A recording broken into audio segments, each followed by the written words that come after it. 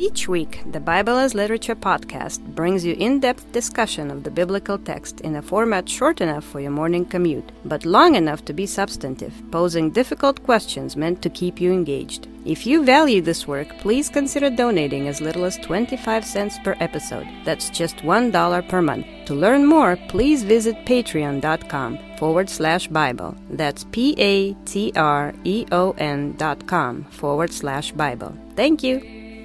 Hi, this is Father Mark Boulos with the Bible as Literature podcast. When Mr. Miyagi, the 80s-era fictional karate master, set out to teach his disciple, he asked him to paint a fence, wax cars, and sand a huge floor using inefficient, repetitive motions that made the work difficult and tedious. Sick of repetition and exhausted, the disciple rebelled against his master. Mr. Miyagi confronted his student with a new lesson, demonstrating that seemingly pointless directives had produced knowledge in his disciple who, without realizing it, had mastered the basics of self-defense. In similar fashion, the Matthean Jesus demands obedience of his disciples. When they pray, they are to pray in a specific way, using the exact words assigned by their master day after day until the difficult and tedious burden of biblical study and repetition produces wisdom in their actions.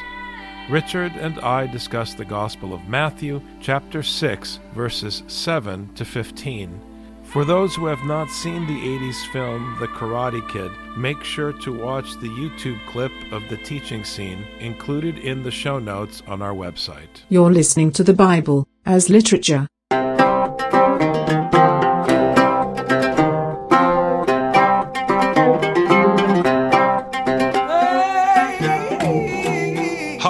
This is Father Mark Boulos. And this is Dr. Richard Benton. And you are listening to episode 254 of the Bible as Literature podcast. One of the things we mentioned last week, Richard, is this Ezekielian metaphor of consuming the scroll.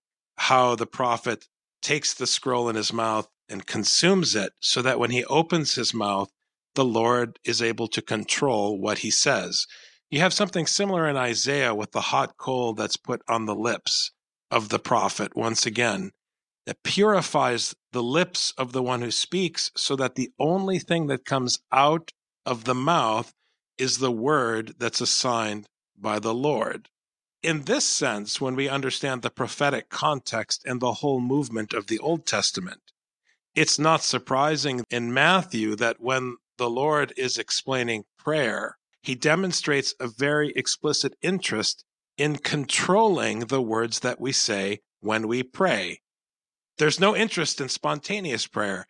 It's about the control of the words that come out of our mouth, because it's not the things that a man puts into his mouth that defile him, but the things that come out of his mouth that defile him. The first part of this section that we read last time talks about how you're seen when you pray. How you're seen shouldn't have anything to do with prayer, because prayer is supposed to be a sound, not a sight. But what you're saying, Father, strikes me very richly, because it cannot be our word. Spontaneous prayer contradicts what Jesus is trying to teach. You aren't allowed to pray out of your heart. You aren't allowed to pray in the way that you feel you should pray. It is, I like the word you used, Father, controlling. It controls the words that come out, just like Isaiah and Ezekiel especially.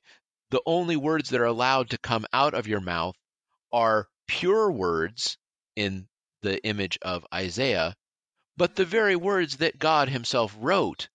God controls not the message, God controls the words themselves, and you deviate from them at your peril, no matter how good it feels in your heart. When you find a statement in Scripture and you don't understand it, you still have to preach it. And you have to keep preaching it as it's written and struggling with what it says. You don't have to understand it immediately in order to preach it. You simply have to communicate it and be faithful to it and submit to it. and admit when you don't understand, but still teach it as it's written. When you go through that process and you don't dismiss texts that you don't understand or are too difficult to accept, when you simply accept all of it and keep working at it, over time, through repetition and through a continuous, relentless effort to keep teaching, you begin to understand what the text says, and you begin to see how it fits into the broader system of Scripture, but that takes work. And here, Jesus is playing on that exact mechanism in the Bible. Just say these verses when you pray. Don't say anything else except these verses. And even if you don't understand them, keep saying them. And they will do what they're going to do, the way the seed in Mark produces what it's going to produce. Now, one of the things that I find powerful and striking about the Lord's Prayer is that it's still the one prayer that everyone knows. Even in horror films, when they're in this terrible situation, even in horror films, everybody knows how to say the Lord's Prayer. It's universal. And the fact that it's universal and that everyone has it memorized means that there's hope that eventually someone will hear what the text is saying. It's very useful in that sense. In the Russian tradition, the expression they use for how we say, I know it like the back of my hand, they say, I know it like the Our Father, because this is the prayer that everybody knows. Whether you're a fan of modern pedagogy or not, Jesus is following a classical form of pedagogy, which is you study under a master and you just do what they do and repeat what they do. And then one day, maybe you'll be able to do your own thing. This is how it was for poets. If you were a poet, you had to read all the poetry and memorize all the poetry before you were allowed to write. If you were a painter, you had a master who would tell you, do this, do that, paint like this, paint like that. You'd have to copy their paintings for them just so you could learn how to paint like them before you were allowed to paint your own painting. You weren't allowed to be a blacksmith unless you've done exactly what your master has told you to do again and again and again, exactly the way that he tells you to do it before you're allowed. This is how you do it as a baker. This is the classical way of teaching. So anyone who is not a master of Scripture, meaning you studied under a master and you did everything that a master told you to, unless you're that kind of master, you have nothing to say, let alone add to what Scripture is saying. So just keep repeating, like you said, Father, repeat it, and just do these words. Keep it short, keep it sweet, keep it unoriginal, keep it uninspiring. You don't even have to understand it. Just keep repeating what is being told for you to repeat. It's absolutely okay as a teacher to misunderstand a term, to explain something incorrectly, because you can always go back and say, I made a mistake.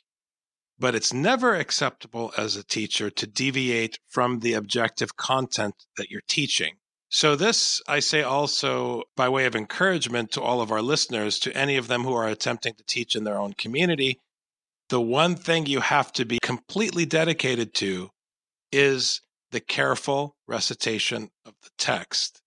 As long as every time you stand up to preach, you're reading the verse to the best of your ability exactly the way it's written in context. Don't proof text. As long as you're dealing with the text, it's okay to make mistakes because that's normal in any person's educational path. The way that we were talking 4 years ago on the podcast was useful because we stuck with the text. But we would be wasting our time if my understanding of the text, Rich, and your understanding of the text hasn't evolved over the last 4 years. To the extent that we listen to older episodes and recognize what we're saying, what we recognize is the text itself. This is what provides continuity. This is what provides the agenda. It's what produces life. It's the words that the Lord puts in our mouth.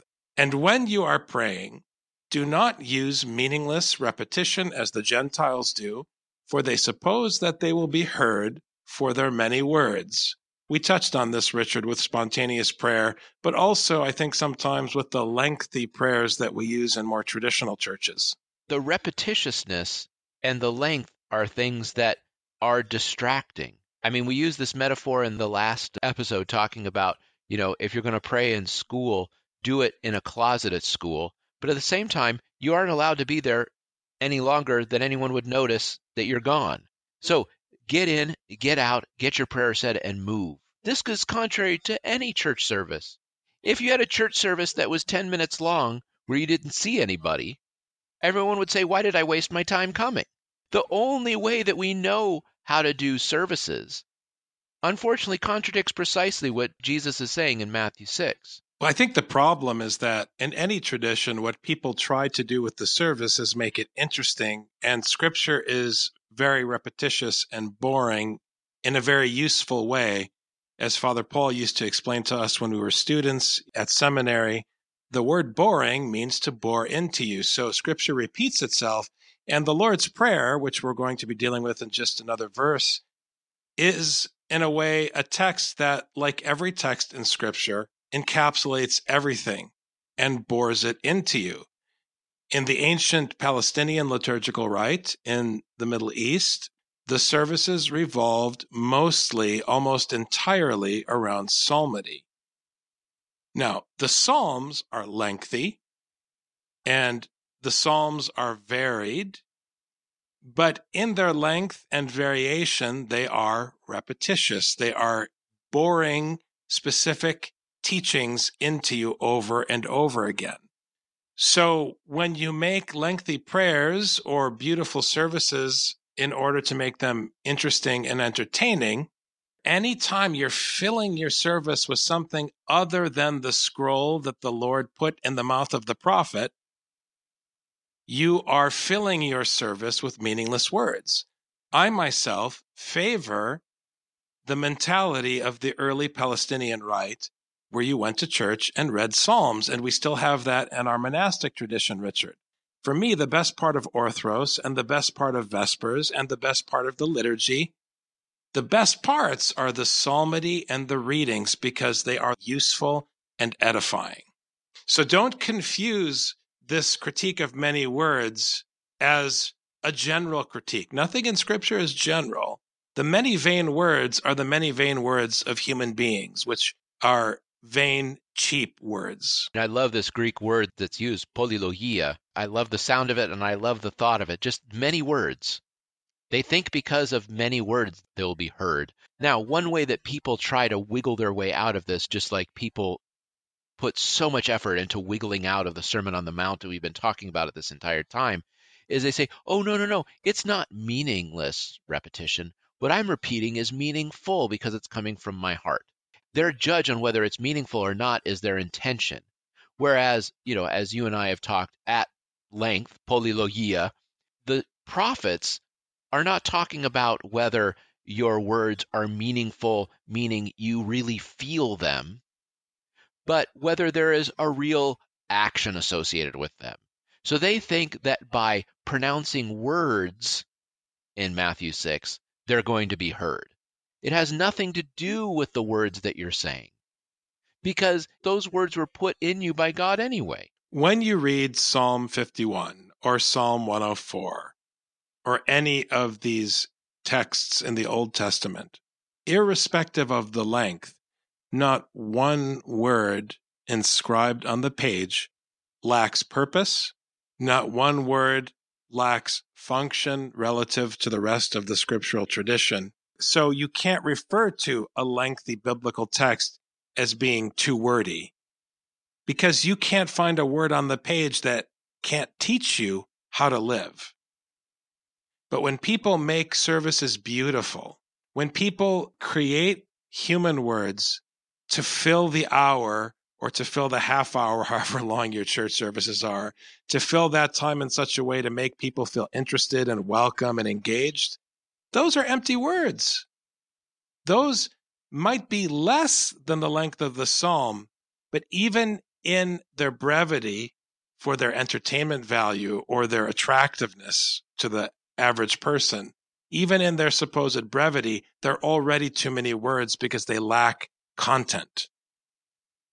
So you have to think about this idea of many words in a very functional sense. It's a very nice way of saying most of what you talk about is nonsense because it's human, cheap, vain talk. So let's fill the time with words, with a dabar, which is a very important concept in Hebrew, Richard, the idea of the word being the matter at hand, something that has substance. A dabar isn't empty. It has substance. It has material impact.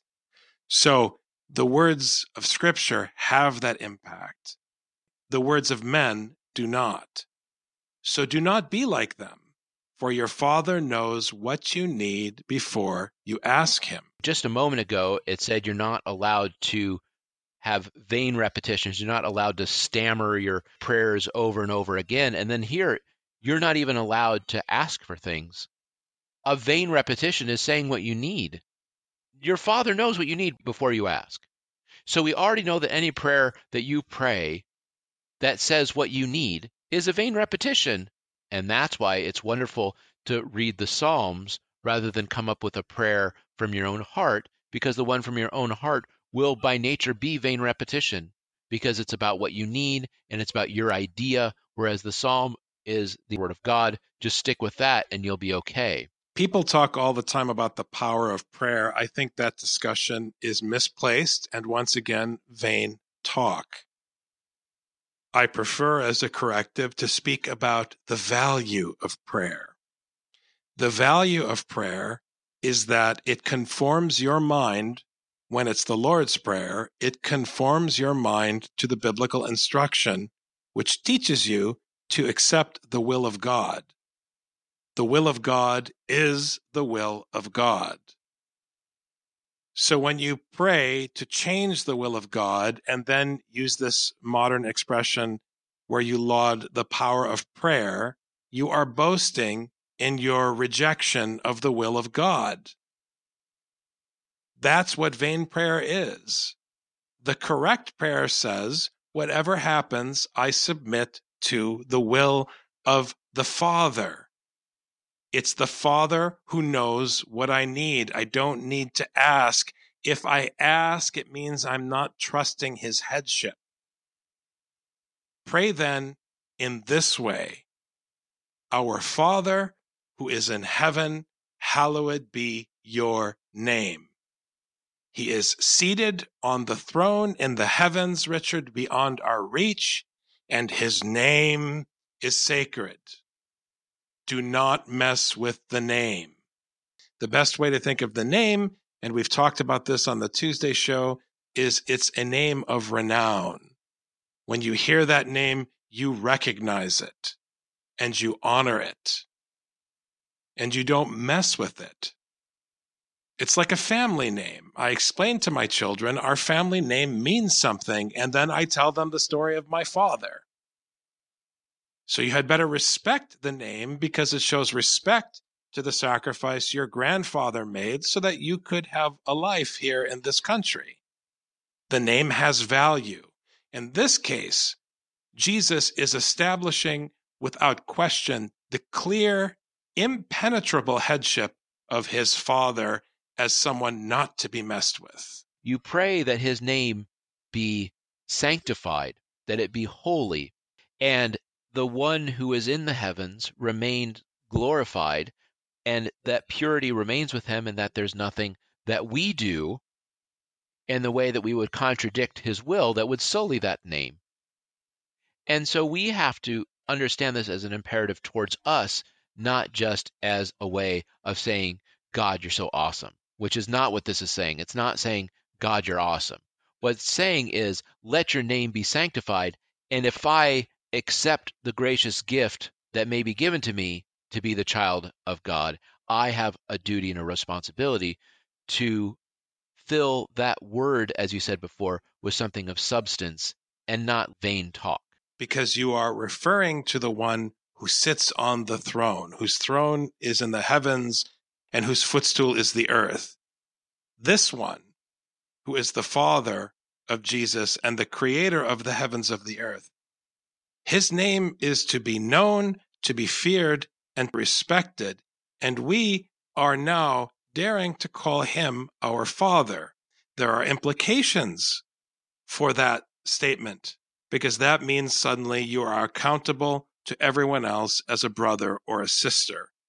So when Jesus establishes his Father as the head, he is establishing a household that is inclusive of everyone.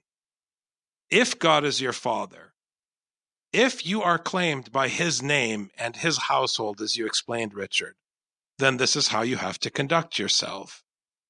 So it's very important. And please, once again, do not fall into this ridiculous, silly trap of explaining how really when you say Father, you're expressing familiarity and God is our daddy and all of this nonsense that people say all the time because they misread Galatians. It's nonsense. If you think that the one whose throne is in the heavens and whose footstool is the earth is your daddy from the American Express commercial, then you're not hearing Scripture. You're making up your own theology. In linking this verse with the previous verse about the vain repetition, you mentioned the power of prayer that people talk about. When people talk about the power of prayer, they mean that they can somehow influence God to make him do something in the world. This is hocus pocus in the etymological sense of this word. Hocus pocus comes from the Latin hoc est corpus meus, which means this is my body, which is the words of institution said in the liturgy. But here's the problem. When Jesus spoke those words in Scripture, this is my body, it's not so you could perform a trick in order to get bread to turn into something. It's so that you would understand when you are eating that which God provides, this is what joins you with his Son. In the same way, this can't be done in vain. If you are joined with God's Son, and if you, as it says in this prayer, claim God as your Father, you have a duty then to follow his will. So hocus pocus is not about making the world change to fit the way that you want it to be. The sacrifice of Jesus is for you to fill the teaching that comes from the Father with something of substance. Jesus filled that word with the substance of his own life. This is the duty of anyone who dares to call on God as his Father. Your kingdom come. Your will be done on earth as it is in heaven. Again, it's the expanse of his dominion. The whole prayer is about the hegemony of the Father of Jesus. And here in verse 10, we hear now the purpose of this prayer, which is to teach us, as I said earlier, to submit to the will of God. And the will of God is whatever God wills, period. And if you want to know what he wills, you don't have to reflect and search and navel gaze the way that people talk all the time about trying to discern the will of God. What are you talking about? If you want to know what you're supposed to do, read Scripture. If something happens in the world, it's because God willed it. It's not rocket science. We make it into rocket science because sometimes really horrible things happen from our perspective. And then we try to figure out and justify and theologize, but it's a lost cause. It's vain words, vain talk. It's wasted time because what happens, happens. It's the will of God. And what must be done is encoded in Scripture. So we must do it. What else is there to talk about? The rest is vanity, human words. That's the key point here, Richard. The authority of the Father, who is enthroned in the heavens and who has dominion over both the heavens and the earth. His authority is given so that we are empowered to act according to his instruction and to submit to his will in daily life. Sadly, people are spending time trying to figure out what God's will is in their life. How does one make his will come to pass? Let me discern, let me go on a retreat, let me figure out. When in fact, it's painfully clear. Be perfect as your heavenly Father is perfect. And what does that actually look like? It looks like the crucifixion. It's pretty simple. What does God want from you? Get ready to be crucified. Okay, let's go. There's no discernment there. Just go and sacrifice your life and make something happen according to this word. God spelled out his will. It's there. Read it and then go and do it. Fill it with something of substance as you live your life. That's the only way to make the will happen, is to do what the prophets and the law tell you to do. That's how you make his will be done on earth. Give us this day our daily bread. And here, the word bread refers to the teaching. You are being fed with the instruction.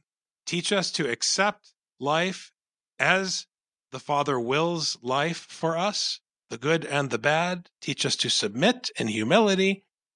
And as we submit to whatever we're confronted with, which is the will of the Father, feed us, sustain us with the bread of the instruction so that we know how to behave every day. We are saying this not so that God does something.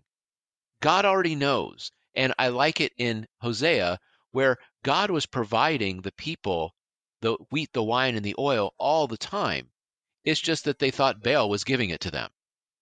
This is the point, is that God is going to give you what you need. But you have to recognize it as coming from God. That's the actual fight. That's the actual task at hand, is being able to recognize that this comes from the hand of God. This does not come from your hand. And that's why the teaching and the bread come together so nicely, because it's the bread that comes, but it's only the teaching that tells you that it's not from your hard work or the work of some other god, Baal, or the heavens or the rain or whatever. It is God and God's will that allows that to come to you. And in verse 12, Richard, we get a sampling of what that daily bread is for us.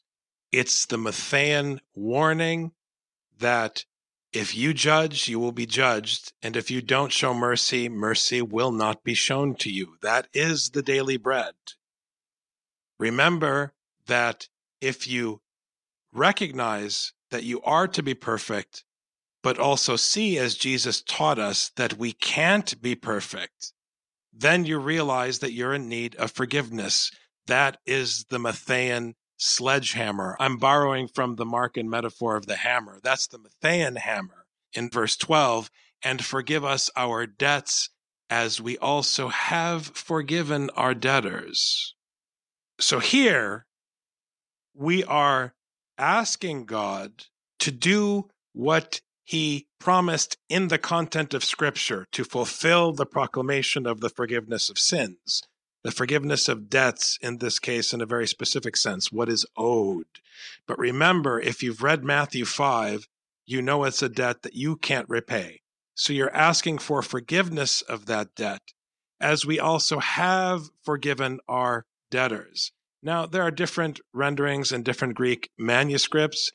In the translation opted for here in the New American Standard Bible, verse 12 is assuming that before you would dare approach the throne of the Father to ask him to fulfill what is written in Scripture, which is the promise of forgiveness, you yourself had better have already forgiven those who have offended you or who owe you.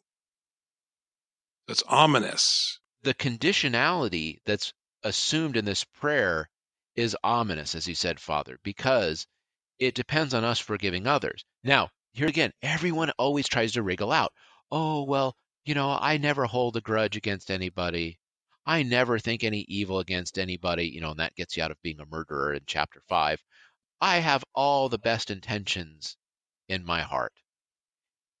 This is not how this verse plays out, because anyone who owes you anything, you have to allow them not to owe you anything. People think forgiveness is if you've done something mean, then I don't want to do something mean back to you.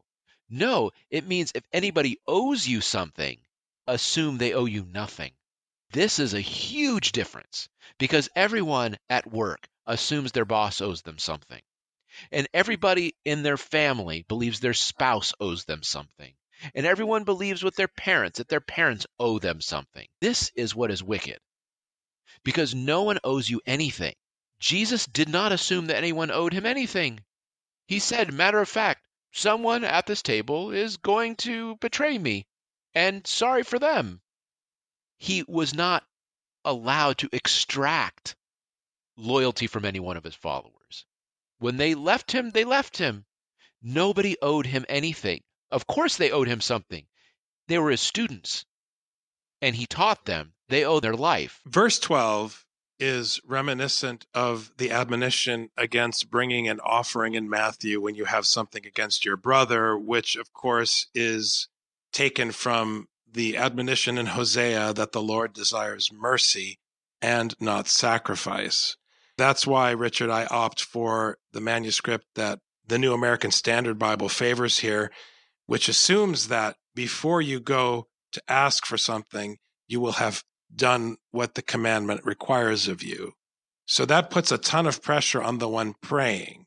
You know, this expression that someone has a come to Jesus moment. According to the Lord's Prayer, there is no come to Jesus moment. No way. You better solve your little breakdown before you pray, or your prayer will be invalidated in Matthew. And that's why you can't play the game of the Father of Jesus being your daddy, because it doesn't work as a text anymore. The whole text hinges upon the unapproachable, untouchable, impenetrable power and authority and dominion of the Father of Jesus. Because if you're not trembling in verse 12, there is no verse 12. And do not lead us into temptation, but deliver us from evil. For yours is the kingdom and the power and the glory forever. Amen. Now in verse 13, there is a famous explanation that is well known in Father Paul's work. He talks about the Greek word peirasmos as referring to the time of the test, the time of the judgment. Again, the Father of Jesus is not your daddy. He is your father, and there is a difference because it's about authority and instruction and rearing and testing. There will be a day of judgment. You will be assessed as to how well you accepted his will and how well you acted upon the instruction given in the daily bread. And you will be assessed as to whether or not you approached him in prayer only after having forgiven others. And now in verse 13, you are asking that the day of that test be delayed as long as possible.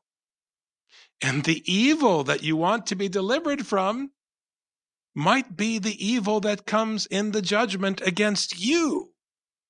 Remember again and again that things you perceive as evil as a human being are the will of God. Many manuscripts don't have this section, yours is the kingdom and the power and the glory. It ends with deliver us from evil.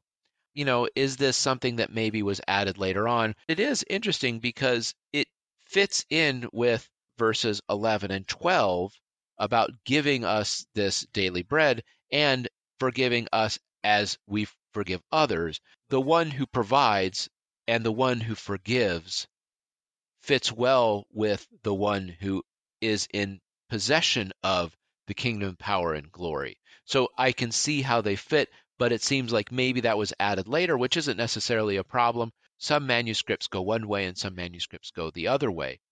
Another thing that's important about this is, again, we have this word of evil, and this word evil has been popping up multiple times, whether we're the evil ones or whether we're confronted with evil. And here we're asking God to keep us from evil. This evil is always the evil of the human will. We're not allowed not just to succumb to evil, we're not even allowed to pay evil any mind, because we have to remain steadfast in God's will no matter what. But if we are confronted with evil, the problem is that this can be a stumbling block. So we have to keep walking the path, no matter what. So we pray that God removes the stumbling blocks out of our way so we can keep walking more easily. God may or may not remove the stumbling block, and you may fall. You may break your leg and you may have to stop walking for a while. But we pray that God gives us every ability needed so that we can continue to walk this path. This is what it means to keep us from evil. And please, like you said, Father, don't test us. If I have to take the test now, you're only going to find out how woefully unprepared I am to be tested if the measure of the test is how well am I following the will, because I'm not. The only one who passed this test is Jesus. And lest you have any lack of clarity or uncertainty about what the content of the test contained in the Lord's Prayer is, Matthew just wanted to say it for you one more time. For if you forgive others for their transgressions, your heavenly Father will also forgive you. But if you do not forgive others, then your Father will not forgive your transgressions. Of any of the notions that come in this passage, the one that Jesus has to hit on for 2 more verses is forgiving the debts of others. Nobody owes you anything. Thanks very much, Dr. Benton. Have a great week. Thank you, Father. You too.